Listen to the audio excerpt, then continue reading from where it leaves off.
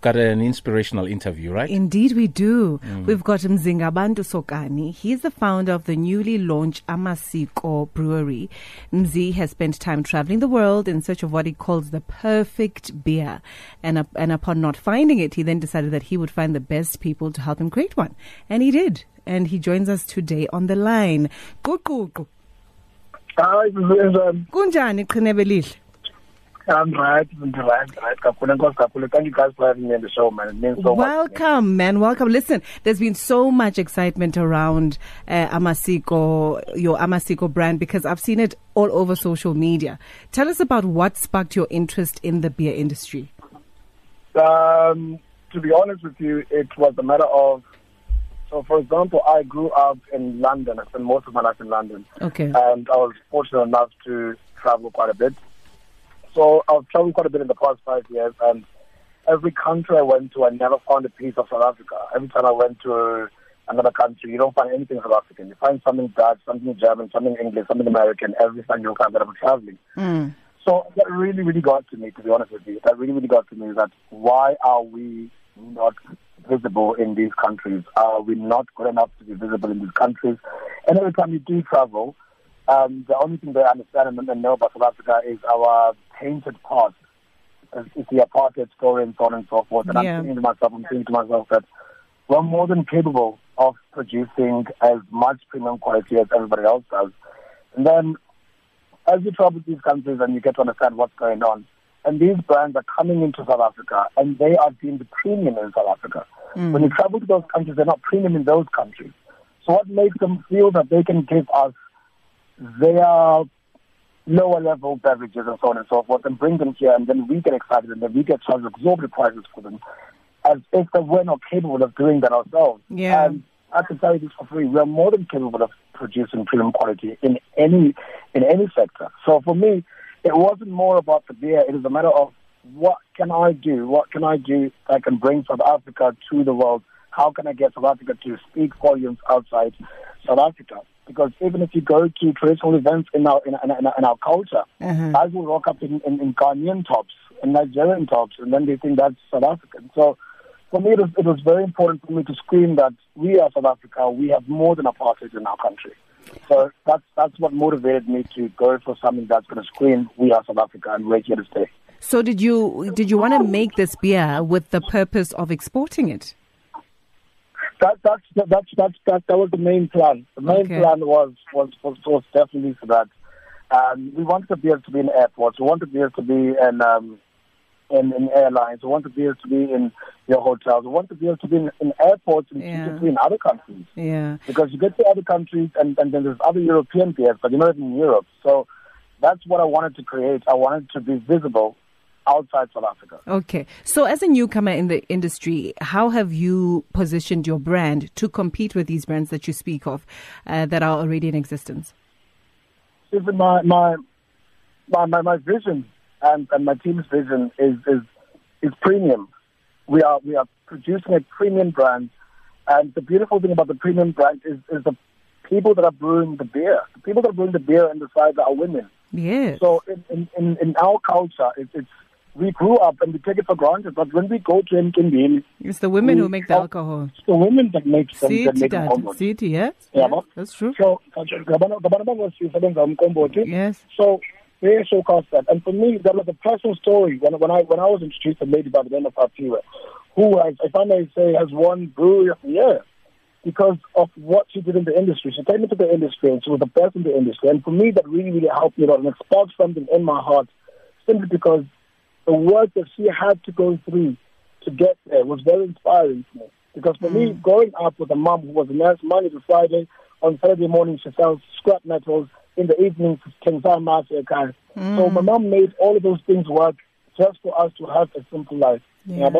So for me, that was the main motivation for me to go that direction. Okay, so tell us about the different products that you offer at Amasiko Brewery. So we have an apple cider, an Amasiko apple cider. We have an Amasiko lager, and we have an Amasiko gin and tonic. Yeah. Those are the brands that we go. Those are the lines that we're going with at the moment. Okay. And is there a different method, Mzi, used for brewing beer and a cider? The different methods is mostly the ingredients. It both takes about 2 to 3 weeks to make, but the ingredients that you're going for is what differentiates the two. So, for example, with the obvious cases, the apple cider is mostly fruity, it's mostly a little bit acidic, and versus the lager is much more calmer, the lager is much more hoppier, and we went for a hoppier flavor because that is what South Africans are accustomed to. We're accustomed to lagers over IPAs and stouts and so on and so forth. And in terms of ciders, we're accustomed to apple ciders more than any other berries and so on and so forth. Okay. And, when I saw the pictures of your launch, one thing that stood out about your beers or ciders was the packaging. The colors are so dynamic. It really looks beautiful. Tell us the inspiration behind the packaging. Like I said, it was more of showcasing South African patterns, because even when I grew up in London, and every time you go to an African event, there's no South African colors, there's no South African representation, and so on and so forth. But I'm going to share a little secret with you guys. On the beer packaging, there's a color which is slightly orange. That is a little secret message inside there, because when we come out of the mountains, and that represents that color, that represents that custom to us. So that's what we went for. We wanted to go for something very South African, nothing too blurry, because every time you say an African print, it's very blurry. You don't know which side of Africa, and the idea that Africa is a country really, really got to me, because it's not a country, it's a whole continent. There's a lot of us in Africa. It seems like every component of this project has been well thought through, from the color to the women that you use to the story behind the brand. It's also inspiring and beautiful and well thought out. 100%. And I didn't do this by myself. I had a lot of people around me that influenced me, a lot of people around me that encouraged me and that guided me through the small things that I thought were small, but are actually bigger than I thought they were. So, and luckily for me, I'm surrounded by women. I have 2 older sisters and my mom. And my daughter. So I'm literally surrounded by women everywhere I go. So I always understand what their perspective is on life, on branding, on society, and so on and so forth. So I was fortunate enough to be raised by those people that really, really encouraged me to be the person that I am today. Yeah, there's really been an attention to detail here. Okay, so tell us where it's available. Where can we taste your ciders and your beer? Okay, so our ciders and our beers are available on our website. It's amasikobrewery.africa. If you need to get in touch with us, it's our Instagram, our Facebook, our Twitter. It's Amasiko Brewery. So at the moment, we have, after the launch, we have placed our brand at the Life Brand Cafe in Waterfall Corner. We've also placed ourselves in a restaurant in East London called Oh My Gin Bar. Yes. So we're doing a lot more activations and a lot more launches over the next 7 weeks. And you got to remember, we're literally 2 weeks old.